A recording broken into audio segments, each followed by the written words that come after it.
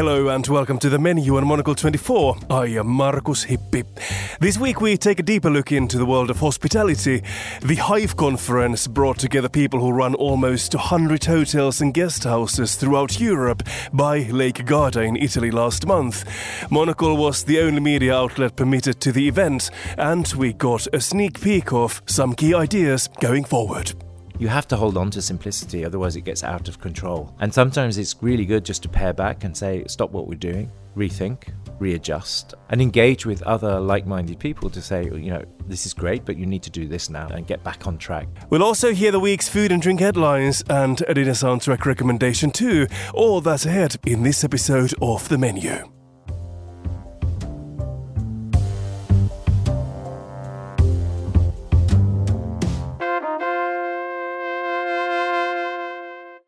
Hoteliers gathered in mid-October for the 5th edition of the Hive Conference to exchange ideas and discuss the future of the industry.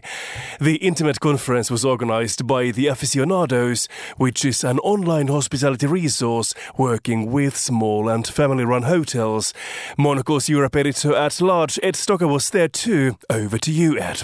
Thank you, Marcus. Well, I was recently in the town of Arco on the banks of Lake Garda in northern Italy, soaking up the last of the year's warmth. But there was, of course, some more serious business to get stuck into, namely the 5th instalment of The Hive, a laid-back conference bringing together hotel owners plotting the future of the hospitality industry as tourism bounces back after the coronavirus pandemic.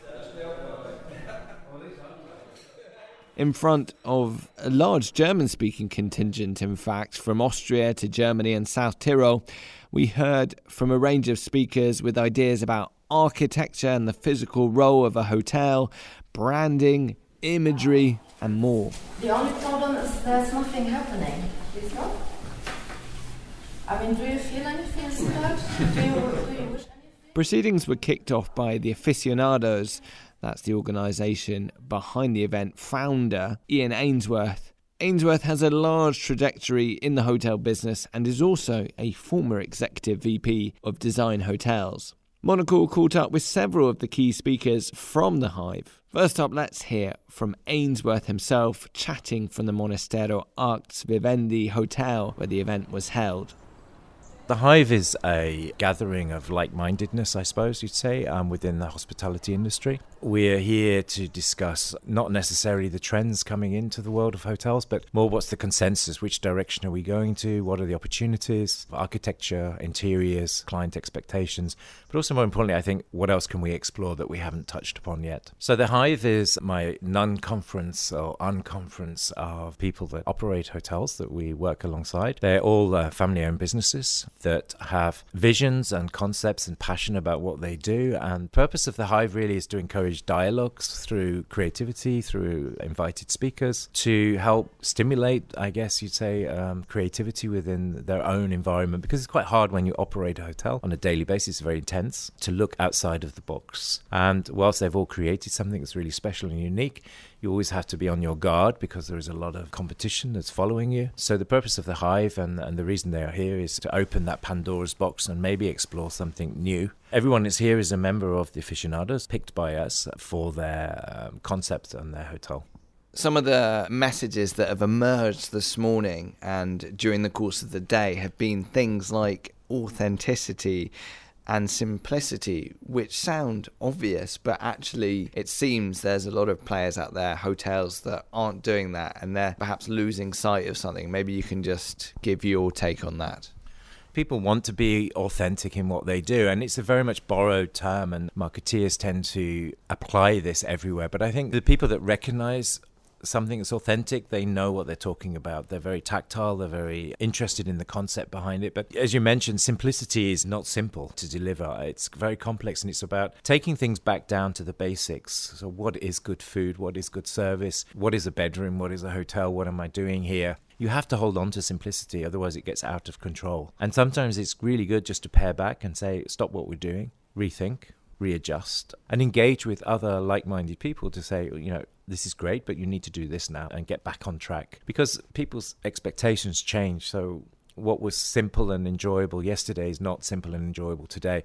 Equally, who wants a stiff environment in a hotel? You can still offer a very luxurious experience, but you can be relaxed about it and chilled. What are you seeing as changes in the industry? You've talked a little bit about how colour is coming back. What other things are we seeing, I guess, in this post-pandemic world? I think one of the most important things that are coming back, which I certainly see because I've been in the industry for a long time, is almost nostalgic in a way, but it's hanging on to the heritage and the roots. And those experiences not only are shared from our childhood, but they also offer a level of comfort and integrity. I see a lot of hotels moving back towards heritage, tradition, in a modern approach, of course, but looking and exploring what were the signatures of the brand of a hotel maybe 3 generations ago.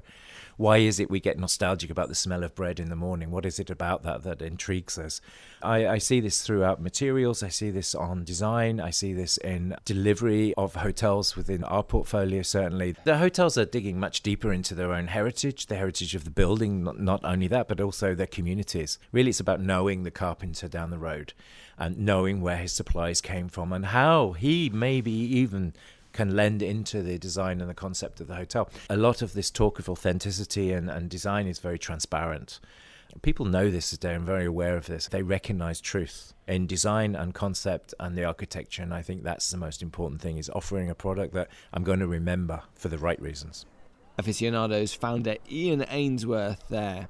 Next, let's hear from 2 of the people behind Monastero Arts Vivendi, architect Francesco Padovan and interior designer Niccolo Panzani, both from Noah Studio, which has offices in Berlin, Turin and Bolzano. I started off by speaking to Padovan first. We thought about what is the real role about architecture in the hotel design, because if you really think about hotels integrated in a city, in a fabric, you really have to ask yourself, okay, do we have to really build something new spaces, physical spaces, architectural constructions?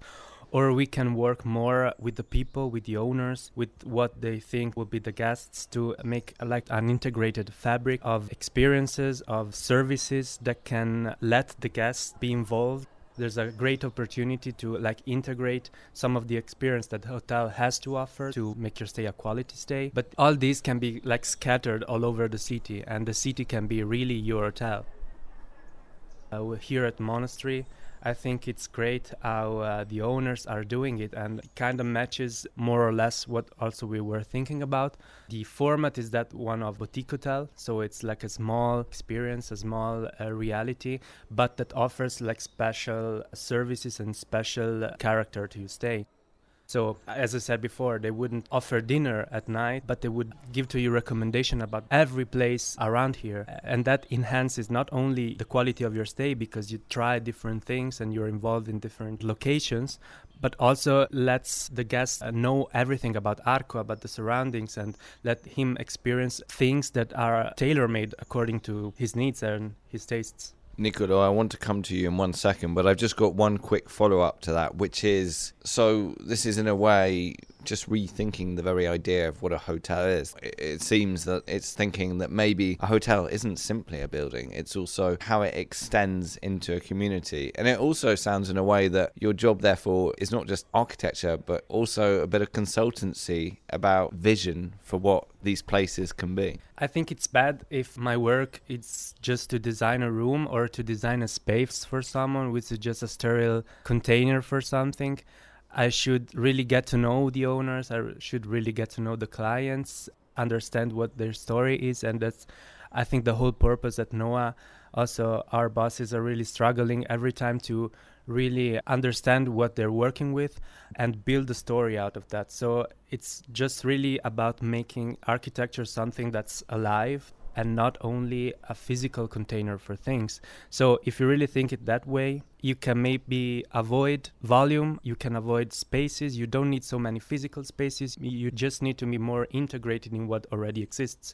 And it's also touching the themes of density, of overpopulation, of using the spaces that already are there in the city, for example, but they are not used. So maybe with more interaction, given that we are in a world that's pretty much interacting with itself all the time, that's a great opportunity to come out of the box and just say, okay, maybe architecture can really enhance a vision that's made for the future and interacting with the real fabric of a city or a surrounding. Nicola, let's talk a little bit about where we are, the venue for the Hive, this former monastery, which obviously you both worked on. Talk to me about, I don't know, the authenticity of this place, the work on it, the fact that this morning I heard the bell of the actual real monastery that's next door. There is very much a feeling of being part of a community, and it's not fake. So I just wondered what it was like working on a project like this, and I guess the challenge of that, because I assume the owners came to you with a brief saying that we really want some of that feeling of how this place was. We want that feeling to remain. When Steffi and Manuel, the owner of the hotel, came to us in the studio and say, yeah, we have this building, it's amazing, it's an old monastery, totally abandoned, and we want to do a boutique hotel inside. Just for the first time, they just give us this feeling. We can feel the feeling. And they said us, yeah, it's an amazing place. It's nothing inside because there is no lights, of course. There is no electricity almost, and no bathroom, nothing inside. Just wall, dark, shadows, and stop. And it came up in our mind, how can we build an hotel inside? Because the first time here, it was January maybe, totally cold, with cloudy sky, and it was really amazing, like impressive. What was this like? Because we're sitting in a very nice garden, there's a swimming pool not far from us. Was it overgrown? Was it abandoned feeling, even the outside area? Yeah, it was just a field, just grass, some trees, and nothing all around. And we say, okay, maybe this can be the place for the wellness, because there is all around a giant wall, like 8 meters 8, and it's perfect to relax and just watch all around the mountains and feel relaxed. And then from that point, it starts the story behind Monastero. We trying to give our best to combine the two worlds, between the old one with the nouns and with the minimal lifestyle they have, and building inside an hotel, so a totally modern stuff with people that sharing life and connections and experience. And it was not so easy, of course, because we have to build up everything new, but it was a really good challenge for us. Is that why, the rooms, they definitely have a calming feel, there's tranquil colour palettes, and I noticed also the TV is hidden behind a cupboard. Was that sort of part of wanting to recreate or draw on, if you like, that feeling of self-reflection that perhaps this place had as part of its history? The main point, of course, of the monastery, because before every nun has a little room where just sleep, and of course for making an hotel we have to combine two of them, and one became the sleeping area and the other one is the bathroom. We want to keep the feeling that nuns doesn't have anything inside, and for example they just have the bed just to sleep. They don't need something else, maybe just a table just to write something, just to pray and whatever, but then stop.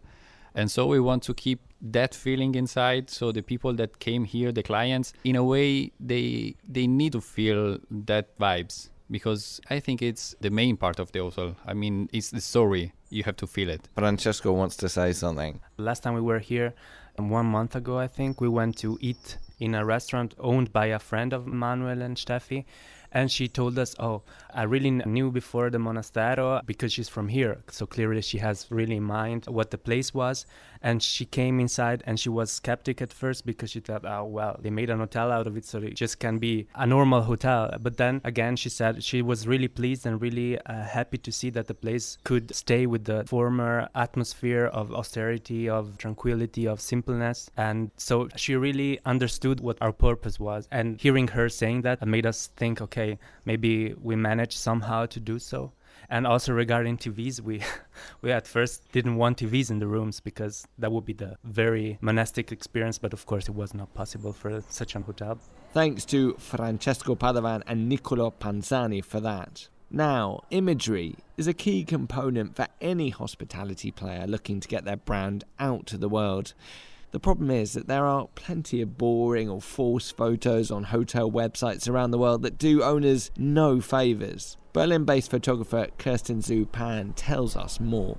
Hotel photography is so bad when people have a weakness for the style of stock photography, because you can see through the fake aesthetics within a second. It's a visual standard, and if you would like to sell a unique experience, why using a standard visual language? That was interesting what you said in your talk earlier. exactly. You said there's nothing standard about you or your hotel, so why use a standard language in which to tell your story, which would be a stock photo? But do you think the reason people do it is just because it's cheaper? They want to save money? Probably. And what would you tell them? When you spend all your love and passion in every detail of your hotel, there's your logo, the interior design and anything else. So why not executing your visual communication well?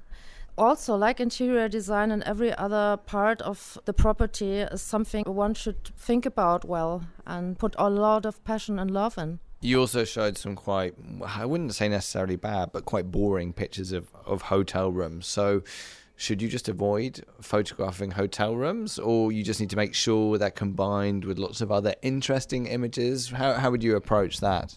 Of course, you need images that show the room, but if you try to capture a room in full, like let's say you have a bathtub, you have a bed, you have a cupboard, you want to capture it all and then just let the people's imagination run with it, nothing will happen because they're without life. So what you should do is just look at the details and focus on something special, play with the light. Even if there's no person in the room, something is happening and is triggering the imagination. Keep it simple, I would suggest. Try not to show everything, because if you want to seduce people to come and to be your guests, imagination needs to be stimulated. So I definitely would suggest to play with details and to play with light and with a certain mood. That will tease people, and not a room where nothing is actually happening. So I think it's like, don't just show like a wide angle of a room where you could show a really nice detail of a table that has something interesting on and the light coming through the window. I'm just giving an example that may not exist. Don't shoot an object, shoot a feeling. That is my suggestion on that. And you've worked obviously with a lot of hotel brands all over the world. What do you think has been your biggest learning from that? That it sounds a little bit like you're saying you have to tell a story. Is it as simple as that? Just tell a story? Well, first, I think it's not easy to tell a story. And photography isn't simple. You don't just go there and take a camera and click. 90% of the whole thing is marketing analysis, is planning, is measuring the grounds, is looking for the light, is looking for what the whole location has to offer. So, for example, what's the local arts? What's the local food production? Who are the people running the place? What's their passions and whatever? And if you have analyzed all this, you make a strict plan and execute, and in between try to let go. Because only then the visual language that you want can translate into a good image. Thank you, Kerstin Zupan there. Lastly, we speak to Matt Morley, the Barcelona-based owner of gym consultancy Biofit. He tells us about an often misunderstood piece in the hotel puzzle. Here he is.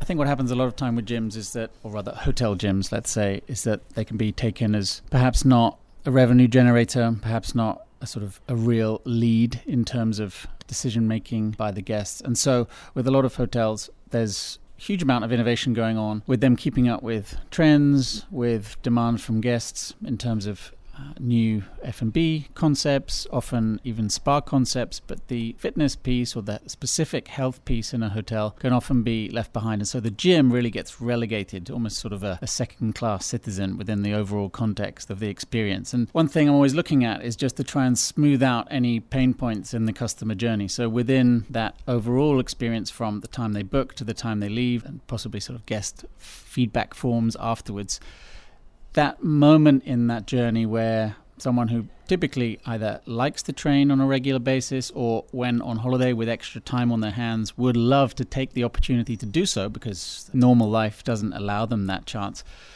If there is a moment of doubt about where to go, about what's around in the surrounding area in terms of possible running routes or what have you, if there isn't a pretty quick and smooth, seamless solution on offer that might be on site or it might be nearby to the hotel, then often it can be let's call it a pain point, but really just a missed opportunity and just one less thing that the hotel could have done to make that stay even better and enhance the experience for the guests. And it's that moment of, I didn't bring my outdoor running shoes, or I didn't bring the rain jacket I need because the weather's not great today, and that prevents the run from happening because there isn't an on-site gym, and then you go backwards to, well, nothing happens today. It's a subtle point, but just a slight sense of defeat. And I think what we're trying to do is just help people to start the day in the best possible way for them on that particular moment. And for some, that will be doing some exercise. In your talk, you showed some pictures of some quite sort of bland gyms that are in the more perhaps corporate hotels. I think the interesting thing you mentioned also is the fact that a lot of these gyms, even in smaller hotels, aren't a reflection of the fact that the gym space in lots of cities and beyond has changed beyond all recognition, be it tech or be it otherwise. So why are these gyms stuck in the past and actually not reflecting reality? So I see a big disconnect in the hotel industry at the moment between the type of gym experience that a lot of, let's say, boutique hotel guests are used to and have become accustomed to over the last decade or so, and what's on offer within the hotel, even in a lot of boutique hotels. So there's this gap, this disconnect between the reality of that fitness workout experience in a guest's home environment that they're accustomed to and what they find when they get to the hotel. Now, I think that's largely due to the fact that the gyms are not revenue drivers and therefore are often left behind in that whole process of, well, where should we invest when we do need to upgrade the overall experience? And so what you end up with is a space that's typically, if not an afterthought, it's certainly not the primary deliverable for the architects. And so it's really just a simple box. They'll put in the flooring, plumbing, electricals, the HVAC, and then an equipment supplier will go in and kit it out. Typically not leaving that much space for movement or stretching or other things because they're selling equipment. And so that equipment can then really just lie there for anything from 5 to 10 years, unless it's updated. And again, that means a new, fresh investment going into the equipment.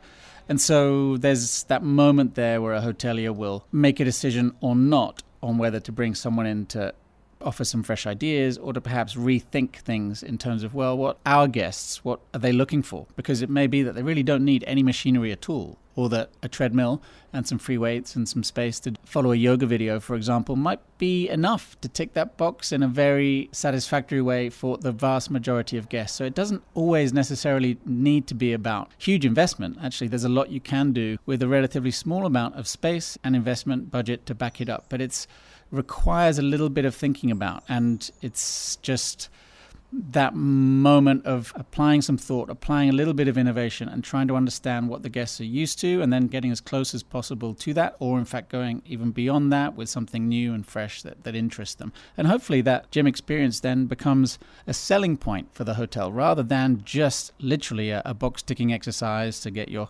5-star or to become a luxury hotel. It's about, well, how can we actually add something in that aligns with the hotel's image and their brand positioning online? Yeah, I mean, you said that before, that it's not a direct driver of revenue, so I guess it can sometimes be a hard sell, if you like, to the hotel. But you were saying just then, it can add value. So you think that, yes, okay, it's not a direct driver of extra money, but you're going to end up with, potentially anyway, a whole new type of client, people coming specifically for that reason, I guess. If you do have a gym that is truly outstanding, it could be a reason for someone coming in the first place. So that's my starting principle. It's the idea of creating a gym that becomes a calling card or that adds to the experience and that adds value to the room rate. That's your win-win solution, where you're able to add something into the equation that wasn't there before, rather than just delivering the lowest common denominator experience. And I think what we see in a lot of the big chain hotels, without naming names, but we all know them, the hotel gym really isn't a feature at all. It's just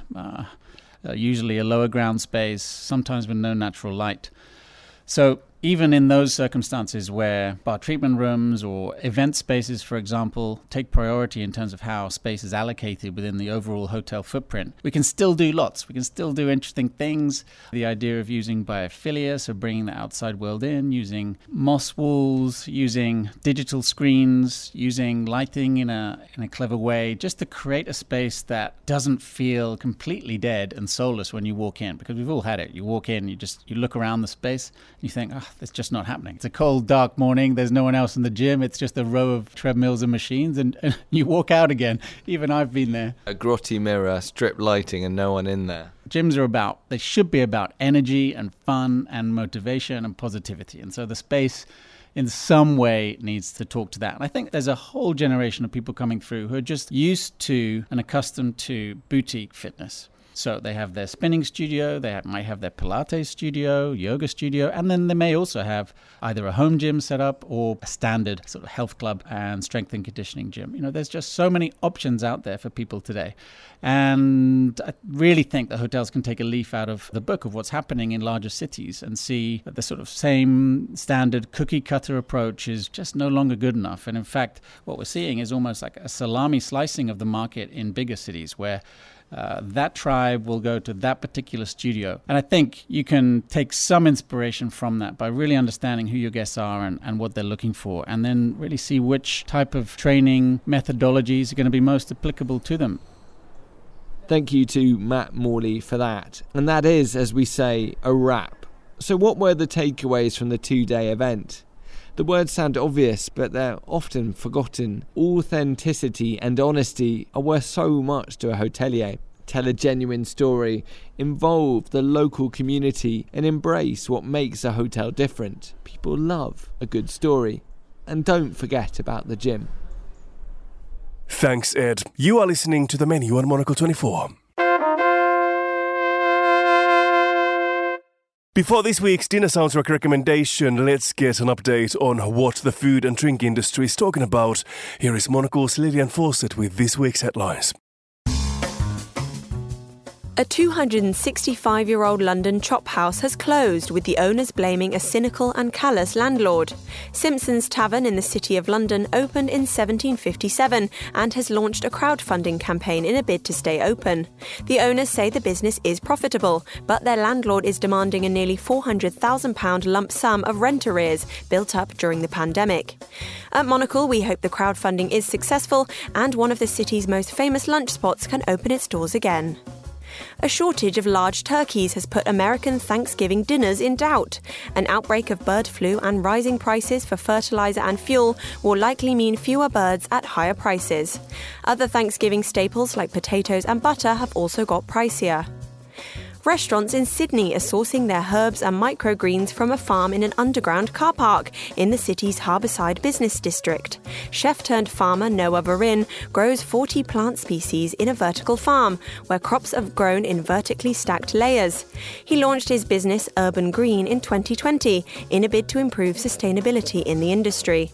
Vertical farming uses less water and produces less CO2 than traditional agriculture. Different packaging and a special ingredient could extend the shelf life of fresh pasta by a month, according to new research. A team of Italian scientists say packaging that is less permeable to air and water and the addition of a probiotic bacteria are key. Shelf life for fresh pasta is between 30 and 90 days, but could be increased to 120 with these methods. Those are the week's food and drink headlines. Back to you, Marcus. Thanks, Lillian. And that's all for this edition of The Menu. Remember that we are back with a new episode again on Friday at 2000 London time. Meanwhile, do check out our Menu spin-off show Food Neighbourhoods for great recipes. And obviously, you'll find many more reports on great hospitality from the brand new edition of Monocle magazine. I am Markus Hippi. Our studio engineer was Callum McLean. Once again, we finish this programme with a dinner soundtrack recommendation. From the Netherlands, here are Crack and Smaak with Hotel Soriso. Thanks for listening.